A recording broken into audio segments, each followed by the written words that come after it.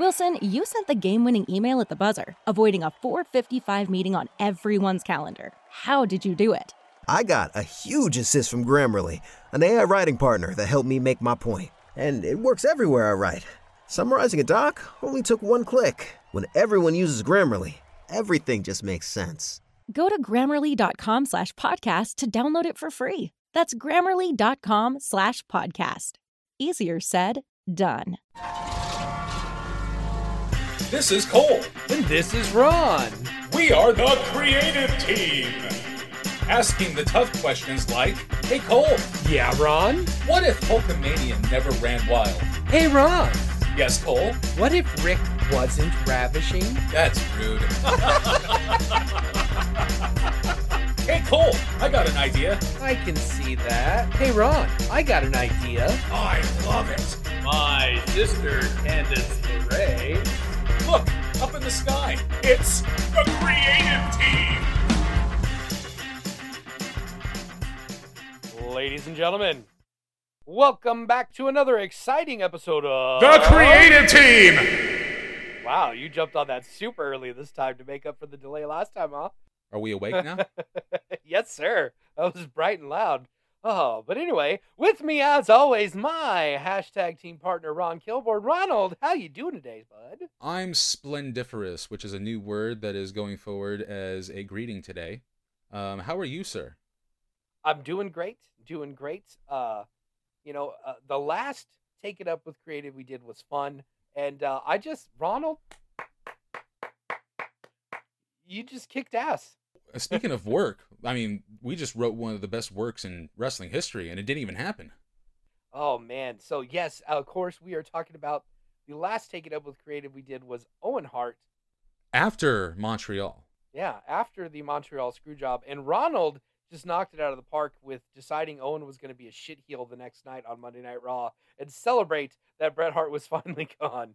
And I'm still reeling from that. I know I got to pick my game up for the Take It Ups now.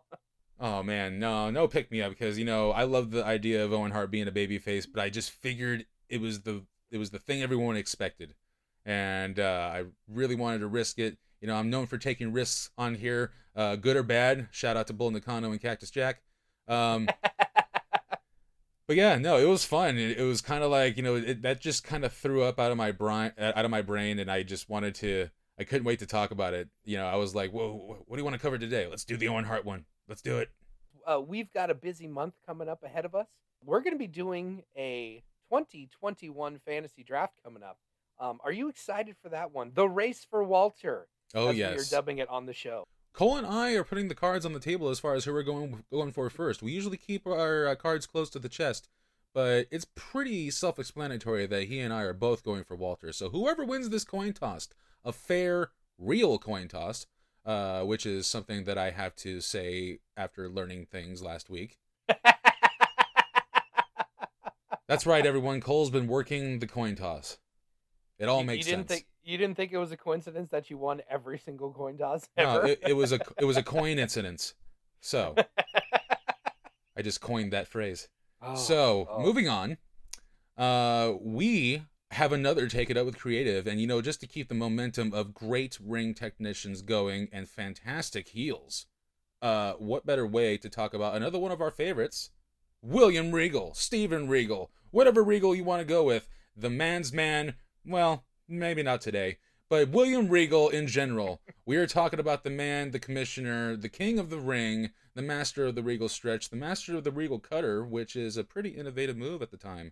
Love the man, big fan of his. How do you feel about Steven Regal?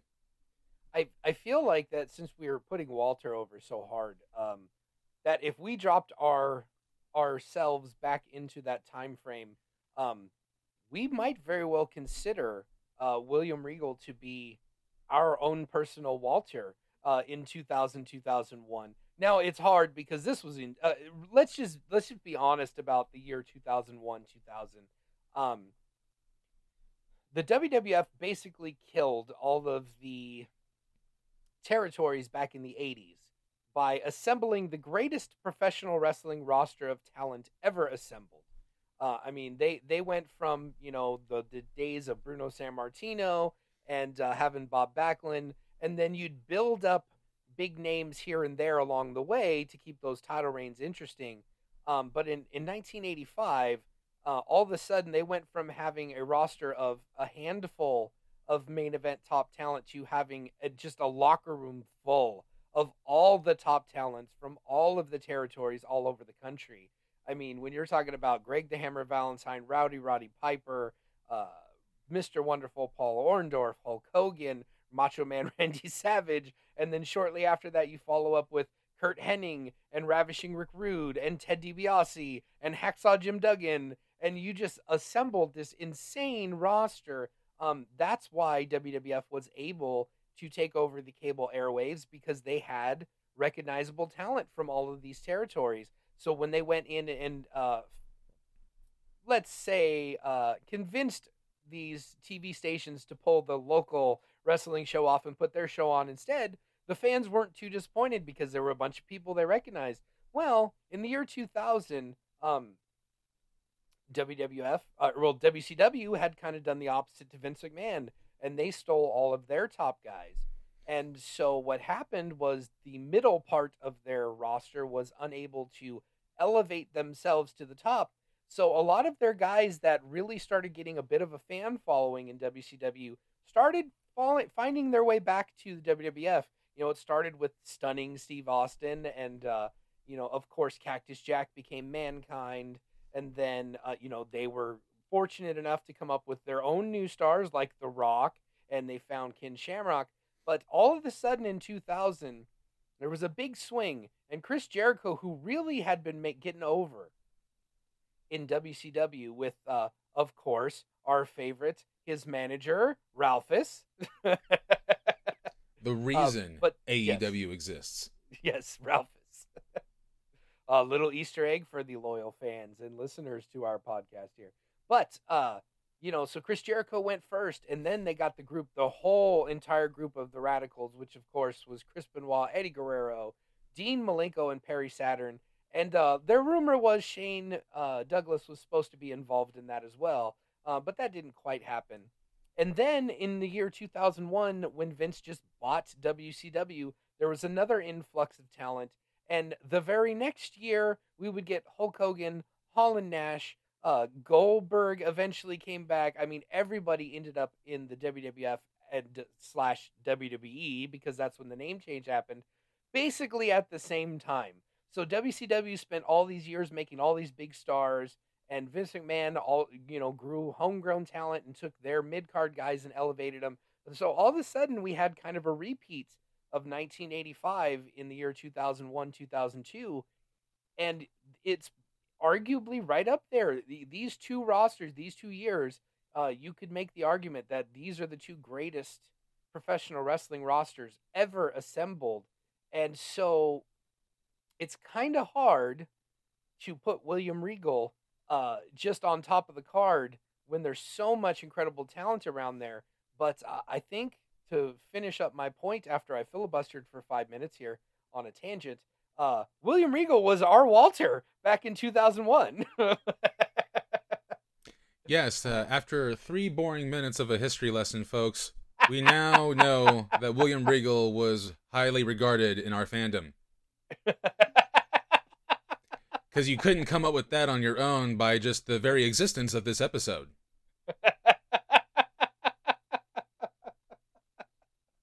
You didn't like my story? I loved your story, but, did the audience? I'm sure they did. Because I'm sure they did too. School's in session and all the Cole kids are doing it. And jump aboard the Ron Stoppable Cole train. Cole, after all that filibustering and history lesson of the wrestling business and how we got there, can you please remind the world of the career that is William Regal? All right. So, I could do his whole career, but we're going to focus on 2000 on. And really, since September 18th of the year 2000, William Regal has been with the WWE. And that's an impressive run in and of itself, because his first run in 1998 did not go so well. He was up there, and they gave him the man's man gimmick. and you gave us a rousing rendition of that at the close of last episode. And how's that song go, Ronald? He's a man, such a man, a real man's man. Now I will say, that song popped me really hard back in the day, and we absolutely loved it. And but I mean, we were William Regal marks anyway. I know you will recall. Because about this time since you're in a filibustering mood, would you like to tell the world what we used that song for?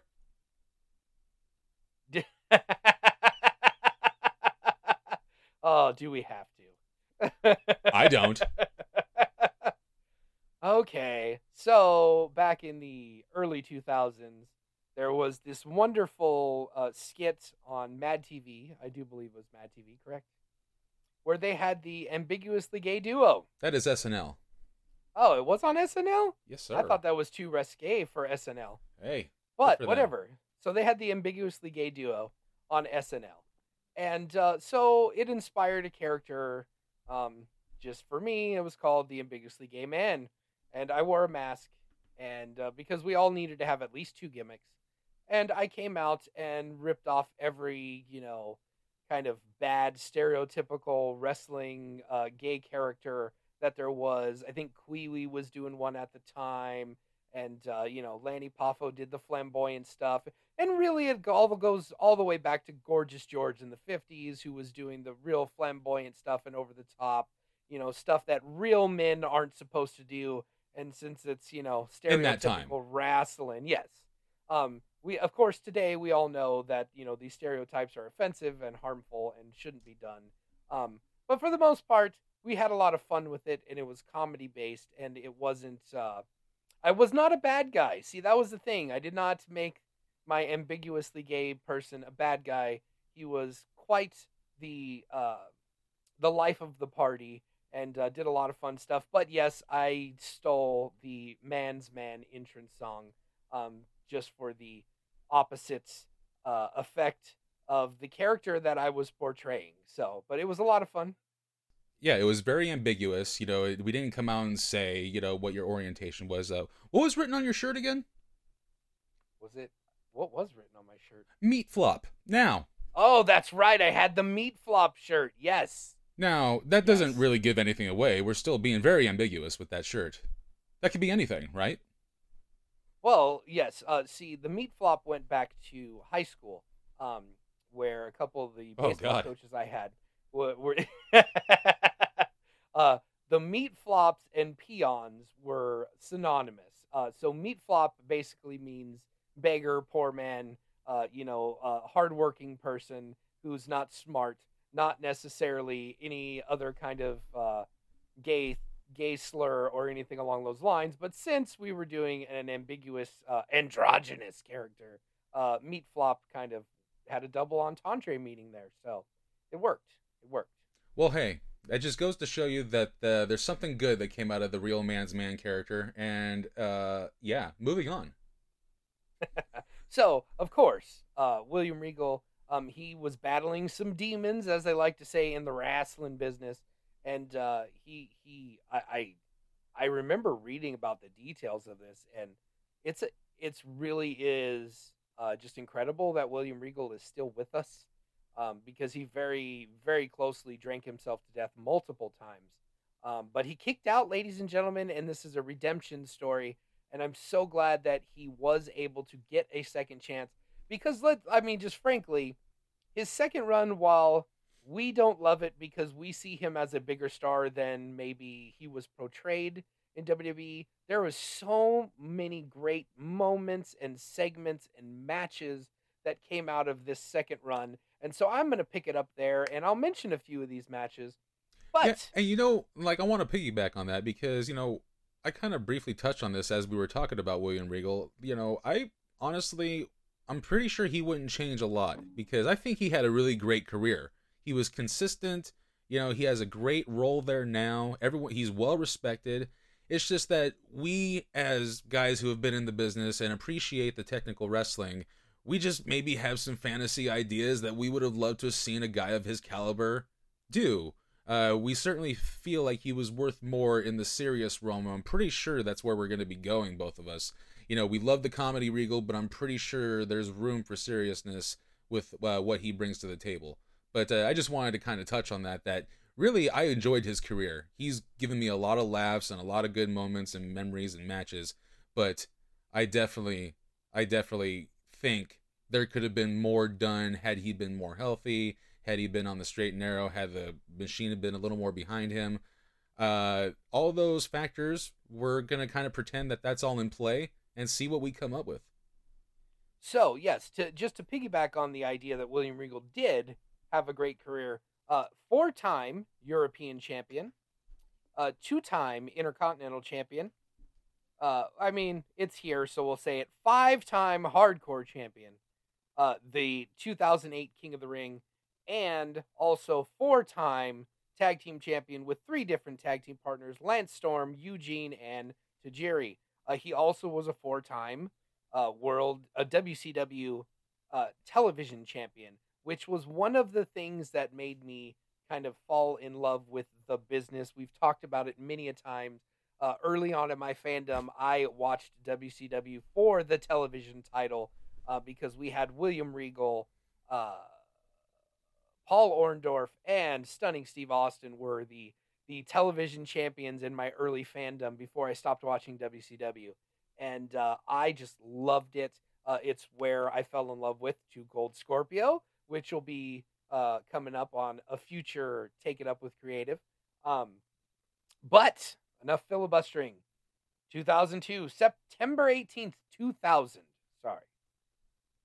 William Regal makes his debut, and in October, for the first time, becomes the European champion. So he didn't waste much time.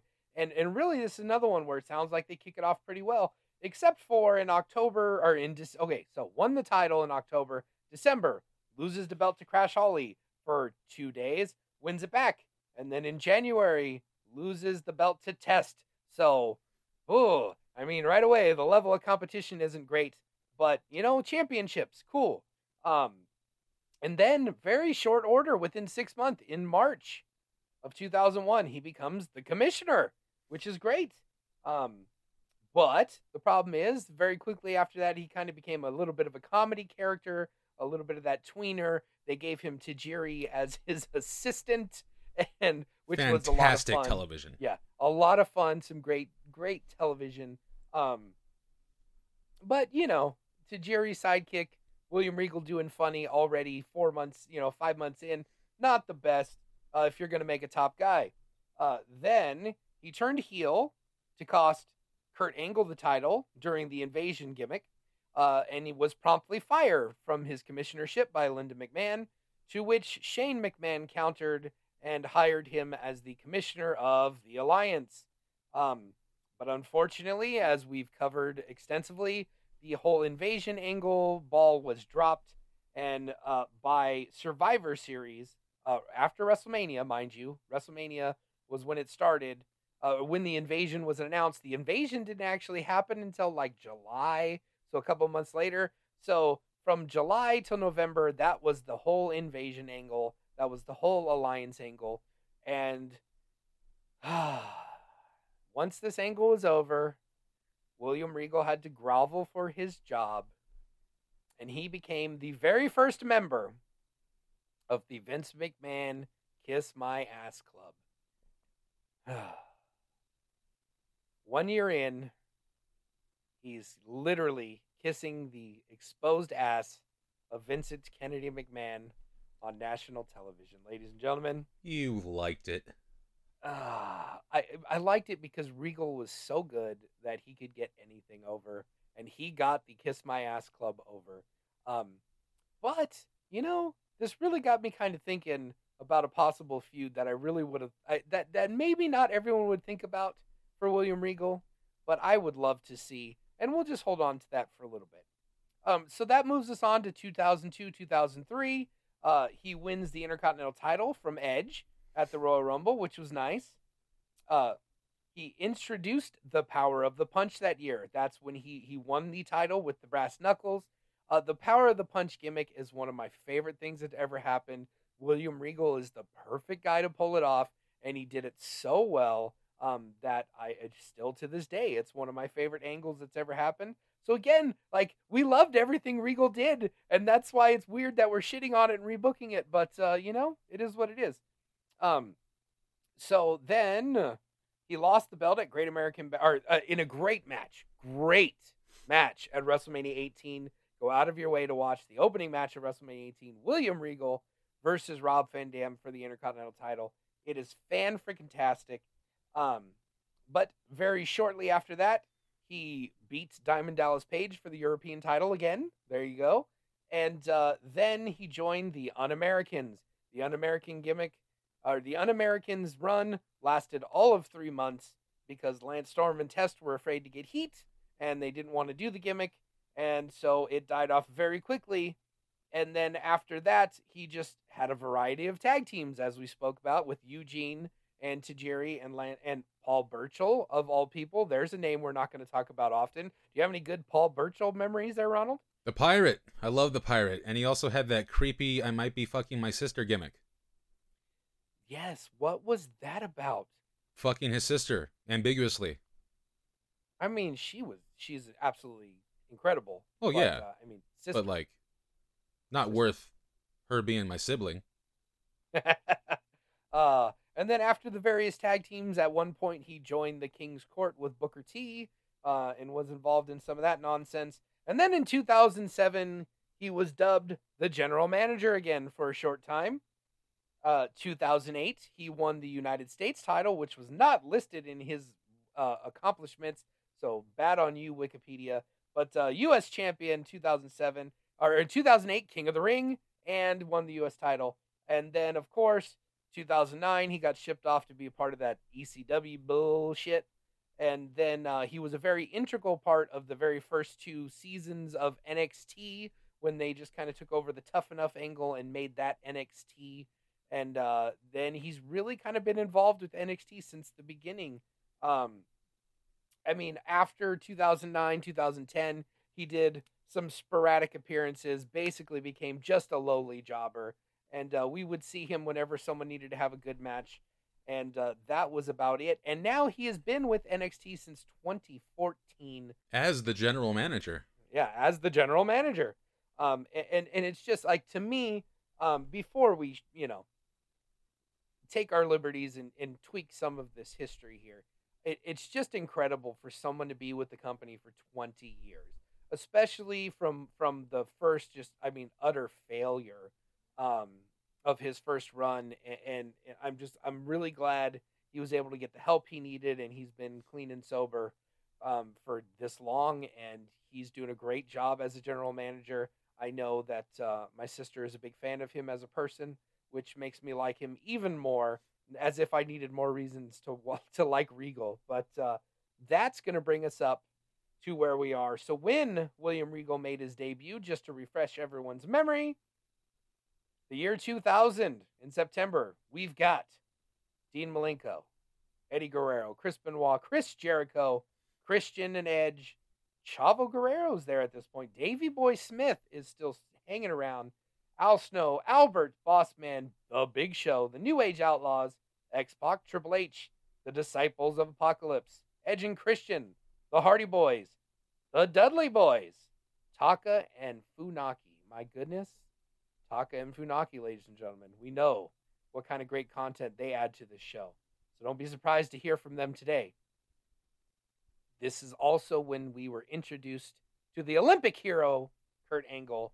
And, of course, Mick Foley's still there. We got Perry Saturn, Raven, Rikishi, Stone Cold Steve Austin, Taz, The Rock, and Val Venus, amongst others. The Undertaker and Kane are obviously still there. So, my goodness, Ronald. So, I guess just, how do you feel about William Regal's run before we get into it? Like I said and touched on before we started talking about his actual run, I in a lot of ways wouldn't change a thing. I loved his run. I love that he's been there for so long. I love the respect he gets in documentaries. All of his funny stuff was good. There wasn't anything that you would roll your eyes at. He jumped in with both feet, When they asked him to be serious, he could be serious. When they asked him to be funny, he was definitely funny. When they asked him to be a general manager, he was a good general manager, one of the good ones. And now he's one of the best trainers, and what better person to learn from than William Regal? Good Lord. So, yeah, in a lot of ways, I wouldn't change a thing, but, as fans of his work, his in-ring, bell-to-bell work, how can you not talk about and try to move pieces around to make it a little more tasteful for, like, the wrestling fan? You want to see him in big angles. I think he had the capabilities of being in big angles. And we're just going to assume that, the audience just wasn't biting on Regal at the time, and he was more fitted on a main stage to be the comedic, occasional, prissy British guy. For my money, I think the most over he ever was to that audience is when he was basically Mary Poppins to Eugene. That's when I'm dead serious. That's when everyone kind of like liked him as a babyface. Yeah. So yeah, I love William Regal, and I think we're gonna do him justice today, just because while we're not, this is gonna be a different Take It Up Creative, because all the other ones we have just completely shit on what actually happened with anger in our voice. But this is just like we love the guy. He did great, but let's do him justice today. All right. So, you went first last time because you had a brilliant idea you couldn't wait to share, and you blew everyone's mind with your just incredible Owen Hart pitch. Do you have anything in mind, or would you like me to take the reins today and go first? Well, for the sake of variety, why don't you go first? Maybe you just hyped me up too much, and I'm going to shit the bed today. Okay. So for me, trying to put myself in that 2000 headspace, this is like full on, we're fully into the heel McMahons. We had that god-awful main event with the McMahon in every corner at WrestleMania 2000. So we're in full bore, Vince McMahon on top. So for me, right away, I'm having Vince McMahon introduce William Regal as the newest member of his trusted, close personal friends, because he needs a serious fighter. He needs a guy that can get shit done. He needs a guy that can handle himself. And we know that the WCW thing is just around the corner, because we're going back in 2020 hindsight. But I don't think Vince McMahon quite knows just yet. But my idea for the angle is just that he brings in this new guy, and he focuses immediately on the influx of talent that's coming in. There's a bunch of guys jumping the lines, and William Regal's not too happy about it. And right away, I'm going same thing. Right away, let's just debut him. Vince McMahon is going to dub him his new guy. He's going to put him right in the ring with Al Snow and give him that damn European title because, he's European. So fuck it. I love the start. It's a great start. Let's put a belt on him immediately. It's very Vince McMahon. Damn it, he's European. Dig up that European title and put it on him. Yes. But we're going to skip Test and we're going to skip Crash Holly. Not because I don't think Regal could get a good match out of them, but I want to establish William Regal as just an incredible in-ring performer right away. So I am skipping right ahead to the likes of the Radicals, and I'm putting him in the ring with Perry Saturn. I'm putting him in the ring with Jericho, with the Kurt Angles of the world right away. And I'm going to have him beating everybody. I mean, he is going to just destroy people right away. I mean, not squash matches. He's going to have these phenomenal matches because I want to get over that this guy's a brawler, but he's also technically sound. I'm going to be pushing the angle that Vince McMahon put him over as the best in-ring performer in the business today. It's like, yeah, Triple H might be bigger and stronger. The Rock might have more charisma, but this guy doesn't put up with anyone's bullshit, and he can take down anyone. And right away, I'm putting him in the ring with Eddie and Benoit and Jericho so that I can get those great matches out of the way. And I am double championing William Regal almost immediately. Within the first 6 months, I've got the Eurocontinental champion, William Regal. That's cute, Kurt Angle, that you did it, but no, I'm saving that. I'm putting that on William Regal because he's paid his dues. He's been fighting bare knuckles since he was 14 years old in the professional wrestling business. So that's my guy, and that's my. He might not be the king like Triple H, but like he's my bishop. He's right there if we're using chess pieces. So I'm Vince McMahon. Now I've added William Regal to Triple H and whoever else is in the corporation at the time. And I've got something special there. I've got all the titles, everything leading up to WrestleMania 15.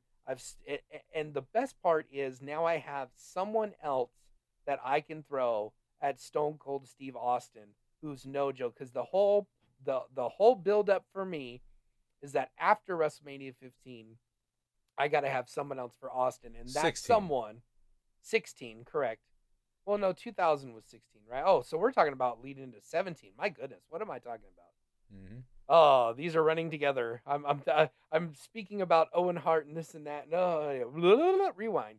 So going into 17, I need something because I am not turning Stone Cold Steve Austin heel. You dumb son of a bitch. At least not yet. But the best part about all this William Regal build-up is that as soon as WrestleMania is over, I've already been kind of putting over that he doesn't appreciate the Radicals and the RVDs of the world and the Regals. So when this invasion happens, William Regal is Vince McMahon's most loyal subject, his most loyal guy. He's hasn't failed him yet. He's undefeated at this point. He even got some kind of a non-title win over Austin at some point in this build-up. So the brilliant thing is now I have a real heel. I can feud him with Rock. I can feud him with Austin. I can feud him with The Undertaker. But the best part is I have this invasion angle. So if I do want to have some of my main roster guys to jump ship, like a Kurt Angle or like a Stone Cold Steve Austin, I still have my guy, William Regal, with me. And as we've said before when we talked about the invasion angle in our Taz episode, there's no fucking way I'm making the Alliance the heels in this story. Vince McMahon is the heel. That's it. That's all there is to it. He's the leader of the WWF. He's the evil emperor. And so now I've got a heel Regal and heel Triple H and whoever I want with Vince McMahon. So, but I've got this Regal guy who can have these great matches with Lance Storm, with Tajiri in the invasion angle. But the thing that I really want to see, my centerpiece of this William Regal thing, is I just need to see this William Regal feuding with Rikishi, because I just see the faces that Regal can make about Rikishi's ass and just the whole setup to the stink face and all this. This is just one sidebar that I need in my life to have Regal feud with Rikishi for like 3 months. And all of it is built around just Regal cutting these awesome promos about his stinking ass. And, there's just so many possibilities. But the long and short of it is when we have this invasion angle, the key feud involved is I've got William Regal versus Stone Cold Steve Austin. And that's what I'm building up to. And there's going to be a Steven Regal World Championship reign under my book. I guarantee it. That's what the buildup is to. And when it's all said and done, this invasion angle is going to have a lot more legs than it had. And I think Regal's a perfect guy to be the centerpiece of that on Vince McMahon's side. And there's not going to be a Kiss My Ass Club. I don't care what anyone says, Ronald. Maybe there is, but William Regal is the ass you got to kiss. That would be great. Yeah, the Pucker My Derriere Club. So that's where I'm at from now. I might be a little bit inspired by whatever you come up with. That's why I like to think of this kind of as a little bit of a booking meeting, so we can come up with, ideas together. And that's the best. That's the best way to do it. And boy, do I have a doozy. And boy, I was grinning ear to ear when I was hearing your cast, because you might be surprised as to what I went with as well. So 2000, This is when Mick Foley was the commissioner, and he is doing a little investigation in the summertime of finding out who ran over Stone Cold Steve Austin. And it's to the point where Mick Foley, it's really distracting him from his job. All he's doing, he is consumed with figuring out who did it. So he's going around and he's missing stuff, he's missing interferences, and all the while, William Regal is kind of like politicking to the higher ups, like, he doesn't know what he's doing. He's a commissioner. He's dropping the ball. He's on this wild goose chase on who ran over Stone Cold Steve Austin. And I just think it's it's not going well. And he's just kind of planting those seeds that we should get rid of Foley as commissioner so he can take the job. And eventually, it works. Mick Foley drops the ball and doesn't oversee something that is really critical to the night and the moment. Kind of use your imagination there, and he loses the job just in time for William Regal to swoop in and go, well, I should take it. I should take this job. And that is how we bring in William Regal as the commissioner. But wait, we're going for even further down the rabbit hole with this story, because Vince McMahon says, fine, you can have this job. You are the commissioner. But here's the caveat. There's something to Mick Foley's search, and the first thing you need to do as commissioner is find out who ran over Stone Cold Steve Austin. And we come to find out that William Regal not only has been trying to get the job, but he's been trying to deter Mick Foley from this investigation as a whole. Because he comes out and he accuses Rikishi of the act, like in real life, except Mick Foley is the one that accused him. And so we almost get the big reveal, and Stone Cold comes out because there's actually new video footage of someone in blonde hair, because that was released in the magazines at the time. Someone in blonde hair ran over Stone Cold Steve Austin, and that's what narrowed down the search for William Regal. So Austin comes out, and he is on a house of fire. He's gonna come and beat the shit out of Rikishi, and we know now. We got him. And after all that's said and done, William Regal just fucking chop blocks Stone Cold Steve Austin out of nowhere, completely picks him apart as a wrestler during a beatdown. We're seeing him pick apart Stone Cold Steve Austin's limbs to where he can't walk. We're seeing him pick apart his arms so he can't throw punches. We're seeing a scientific beatdown, something that we never see. It's usually just chairs, punches, and kicks, but we're seeing like a wrestling hunter actually take over his prey and not give him an ounce of chance to get the upper hand, which is Stone Cold Steve Austin is known to do. And then we get a very methodical sit down while Stone Cold is fucked up, and William Regal explains, you can't get ahead with your skill in this company, and let me tell you something about power. I look around and I see a lot of power and brawn and body and strength, but real power is up here. Real power is up here. Real monstrosities live up here. And what is more monstrous than taking out the poster boy of this company and then aligning yourself as the most powerful job in this company? And now I have all control. I have the poster boy on his knees, and hey, let's go to the video footage. And they show the video footage, and yes, there was somebody in a wig that ran over Stone Cold, blonde hair. There was somebody with blonde hair, but it was William Regal with the blonde hair. So after all this time, it comes to find out that William Regal is the guy that ran over Stone Cold Steve Austin, and that was his big plan to remove the top guy, move into a position of power, so now he can book his own shit. And from right then and there, we see William Regal enter himself in the King of the Ring, and he puts a stipulation on each one of his matches to where he doesn't have to work hard at all to win it. He brings back the Duchess of Queensberry rules as the commissioner. I love this. Keep going, Ronald. Yes, we see a man live booking his whole career in front of us, because he knows as the best wrestler in the world, he ain't going to get the same shot as The Rock and Stone Cold. It doesn't matter how good he is and who he can beat. He is going to be background noise, and what better way to actually infiltrate the company in a position of power and doing something as dastardly as being the guy to run over Stone Cold Steve Austin. Boom, he is not a comedy heel anymore. He is the heel of all heels.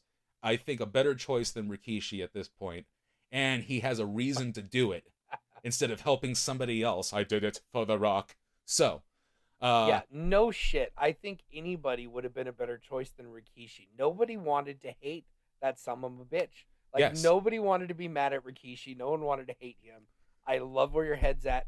I'll step out of your way. So we just dangled the carrot in front of the audience. We just had the big blow off of who done it, and we thought we were going to get the big beatdown of the villain who did it. But we got not only a beatdown of someone who was innocent the whole time, now we have the guy that we're supposed to be cheering for to get the revenge injured all over again, and it's not even the injury that he sustained from the car. It's his freaking legs and arms. And so they actually stretcher Austin out, and we pan into William Regal because this is a birth of someone we never seen up until now. You know, we had no idea that he was capable of this. And now we are introduced to the real William Regal. And while Austin's gone, he's got a hell of a feud to go forward with Rikishi, which is why I was grinning, because you had him go against Rikishi. Except yes. I did a little pomp and circumstance with how we got there.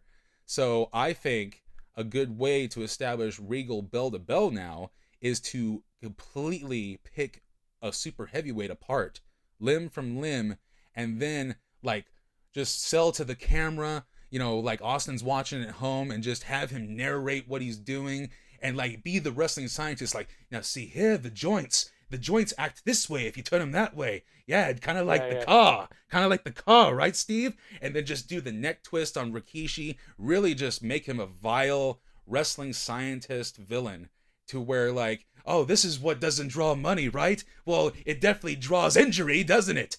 And then just completely just shitting people's cornflakes that he's not a sports entertainer. We're doubling down on his ruthless Blackpool bare knuckle fighter guy that just wants to hurt people and get ahead in life, no matter how he does it. And then we finally get the big return of Stone Cold Steve Austin. And this is something that I tried to stay away from, because I think at this point everybody wants to book the guy to be the champion. You know, that's usually every fan's go-to, and within good reason. You know, like, I'll just put the belt on him. But no, I just want to tell a compelling story to where his status is inarguable. And doing this to Stone Cold Steve Austin and being a hateable heel, because that's where I go for. I go for the type of storylines that make you the hateable heel. I don't want you cheered because how awesome you are. You know, just because you tell the audience to shut up doesn't make you a heel. You need to actually believe what you're doing and actually buy into what you're doing and have a reason. Because, you know, stop me when I, you know, have, you know, this is the most true form of William Regal that there is. You know, if we're really peeling the curtain back, you know, he's got all of his gripes. You know, I'm definitely not condoning running someone over with a car, but in the world of pro wrestling, everything he's saying in this storyline is kind of true. You know, his style of wrestling isn't drawing money. The audience doesn't care. So what does he got to do? He's got to go into the playground and defeat the biggest, baddest guy on the planet. He ain't going to get a match with him, so let's hit the motherfucker with a car. And then let's politic to get the commissioner out. So not only am I an active wrestler, I'm also the person in power. Now, since I can't get my just due from the higher ups and the boys, I'm going to make my own career. And I'm going to abuse my power. Yes. And you know, he wins King of the Ring. He fucking, and you know, without actually deserving to win any of the matches. But in his mind, he does. He goes on thinking he's royalty, like he is the king of the ring, the king of wrestling. He's, you know, and then we just finally get that return of Stone Cold, and Stone Cold will definitely get his revenge. But you know, for me, no championships, no, you know, no big glory moment for him. Just, you know, compelling story that makes him solidified as a top guy and have a reason to rub shoulders with the top guy, you know, because, you know, on paper, I'm sure that a casual fan like William Regal and Stone Cold, but, you know, it's all about how you get there and the story you tell. For sure. And, you know, I am a sucker for how you get places, you know. Well, and the thing is, like, I mean, we all love Rikishi. He was a wonderful, lovable babyface with the character and the dancing. And his athleticism, realistically, was a huge part of it. But I mean, let's just be honest. Him being the one who ran over Austin was a turd. I mean, it was just a fart in the wind. It was nothing. And so Regal would have been just the promo in and of itself of Regal doing that. He would have been able to pull this off a lot better than Rikishi did. And that I don't mean that to be a slight to Rikishi. It's just, you know, the promo part was not his strong suit. You know, Rikishi was not a good promo, and as fun as he was with the dancing and the whole gimmick with Too Cool and all of that was great. But I mean, he wasn't going to talk people into the seats. And he was such a fun-loving, happy-go-lucky guy for so many years. It was hard to buy him as a credible badass, you know. Whereas Regal was credible. He was absolutely awesome. And as much as I liked that they elevated Rikishi to that main event spot for a little while because I thought his in-ring work deserved to kind of rub shoulders with it, I really think this was the kind of angle where you could make Regal to that point where him being a champion would have been undeniable at some point. Like, he would have had to have been a champion the same way the fans were clamoring for Eddie Guerrero to get that title. I mean, like, there's a lot of fans, you know, of our ilk, you know, the smarter fans that appreciate the in-ring more so even than the promos and stuff. But Regal just never kind of got to that level because, you know, Eddie was a little more flashy and guys like Shawn Michaels had a little more athletic ability than Regal. So you really, it wasn't as easy for people to get behind him being the champion. And so there was never like a huge swelling of support for him to be champion. But I think this storyline that you just pitched right now, something where we can, his in-ring style will back up him being a mean son of a bitch. I just, either way, I think we're in agreement. We had to make him really a serious heel at some point to make him a top guy and elevate him to that level.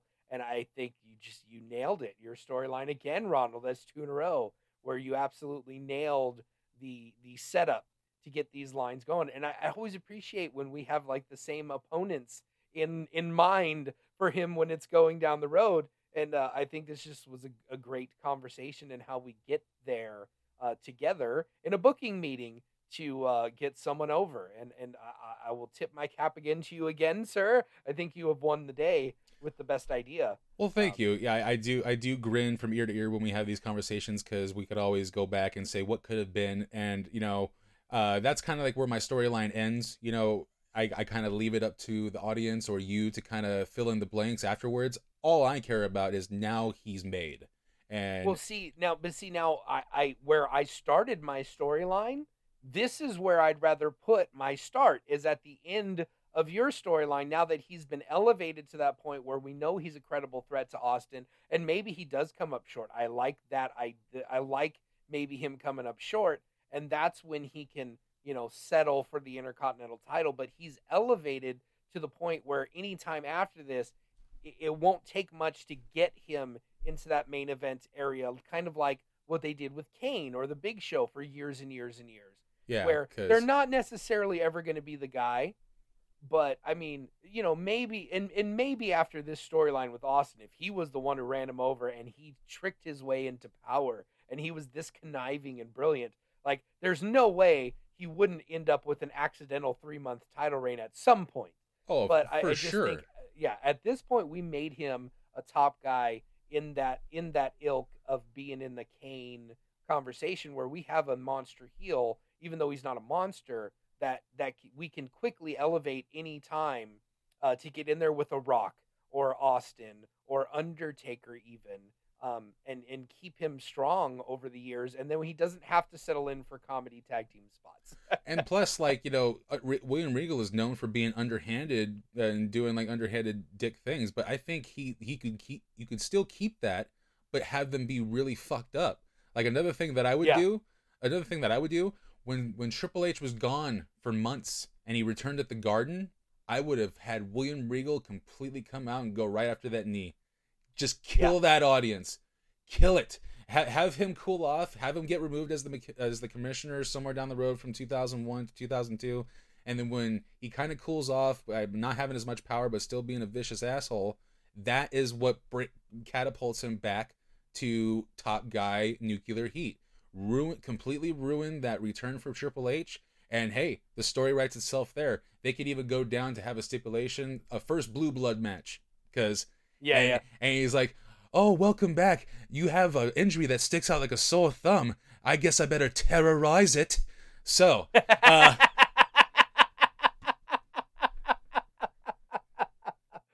I love watching your face when like you realize you have a great line and you're just like waiting to get it out. Like it's so good.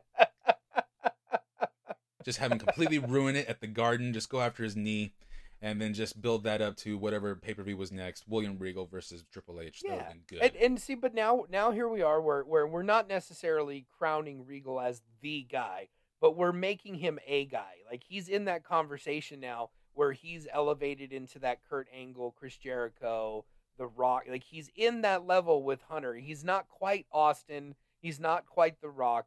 And we understand that was never going to happen, but like he's in that next level there now, based on our great storytelling here today. But then we also have set him up where he can have these great matches and tell these great stories built around, guess what, in-ring performance, and it plays to his strengths even more. But he also had the chops to be able to deliver the promos and the character work to make all this work. So I think you're probably right. It's a little too ambitious to think that William Regal could be the tippy top guy. But I think we did a good job today of elevating him into that next step where he doesn't end up in mid-card purgatory. Yeah, no, and I tried very hard to not be the fickle fan that just says, well, you should have just put the title on him. No, I really wanted to just, if I'm going to be a fan and have a critique and do some tweaks and, twists, I kind of want to try to, pitch a really good pivotal storyline that would actually solidify someone as a top guy, because as your sister eloquently said, it's not about the moves, not about the titles, it's about the connections. And I agree wholeheartedly. It's about the connections you make. And man, if you come out and say that you ran over Stone Cold Steve Austin and you explain you explain why as if you're the victim, what a good scenario. All right, ladies and gentlemen, that is going to do it this week for the creative team. I got one last tip of the cap. That's 2 Take It Ups in a row where Ronald destroyed me with the brilliant ideas. But I think together, overall, we have come up with a fantastic storyline yet again. And I don't think there's any argument that William Regal would have been a made man after we got done with it. So, next week, ladies and gentlemen, we will be doing our fantasy draft, the 2021 fantasy draft, and it's going to be a lot of fun. We don't spend a lot of time talking about current wrestling, but right now it's just so good. It's kind of just given us a little bit of inspiration. We're going to do this, and then we'll fantasy book a fantastic show based on the draft. I hope I win my first coin toss ever so I can get Walter. How are you feeling? Are you excited about the 2021 fantasy wrestling draft? The people have been asking for it. Judges have been asking for it, and I've been pretty adamant about keeping this nostalgia friendly. But hey, we listen to our audience, and we're going to go current. And we do keep up with current stuff. I am a fan of what's going on right now. I have a lot of dream matches that I'm going to be going for, and yes. And yes, absolutely, the cat's out of the bag. It is a race for Walter, and I cannot wait to get this draft going. I just hope that in a way this might work out in my favor. And I know I'm filibustering right now, but I got to get this in. But the fact that in current times there is no Undertaker, I won't get pissed off easily because there's no Undertaker to pick. So there's no Undertaker, there's no Bret Hart. So the judges aren't going to be just ripping our hearts out and throwing it on the floor and stomping on it. So at least there's that. Oh, all right, ladies and gentlemen. Well, thanks for being here with us this week. We look forward to another exciting fantasy draft on Take It Up or on the creative team. Also, Following that draft, we will have a couple more Take It Up with Creatives coming. Of course, we're going to keep the top 10s going, and eventually we will get around to another bracket. This has been a lot of fun. We love being here with you guys every Wednesday night, wherever you get your podcast. So for my co-host, Ron Kilborn, I am your host, Cole Dawson, saying thank you for listening. We love you, and good night. Mwah. Thanks for listening. Find us on Instagram and Twitter at Creative Team Pod, or just the Creative Team on Facebook. Follow Cole Dawson on Twitter and Instagram at Cole2130, and follow yours truly on Instagram or Twitter at Ron for Your Life. Number 4. We'll see you next week on another episode of The Creative Team.